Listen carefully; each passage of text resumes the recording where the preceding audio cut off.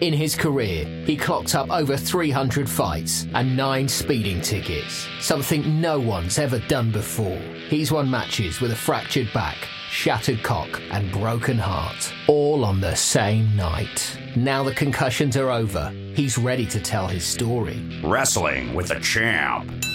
I'm the 34-time PWF champion, the Ginger Ninja. And if you want a no-holds-barred look at my time in the squared circle, this is the place to come. Either that or meet me outside Wickes with a six-pack and some blunts. Any night's good. I used to say some pretty cool stuff in the ring. Sometimes I'd quote my favourite movies, so if they ever tried to talk to me in the ring, you know, bit of banter, I'd say, let it go, or I never treated you like a prostitute.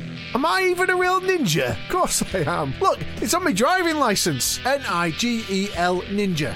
Most embarrassing moment. I followed through. Wearing a yellow singlet. I could smell it, but I couldn't see it. You'd think white would be the worst colour, but no. I looked like a shitting bee. Quickest tap out from a leg lock I've ever had. You're wrestling with the Champ. In insert name of town here.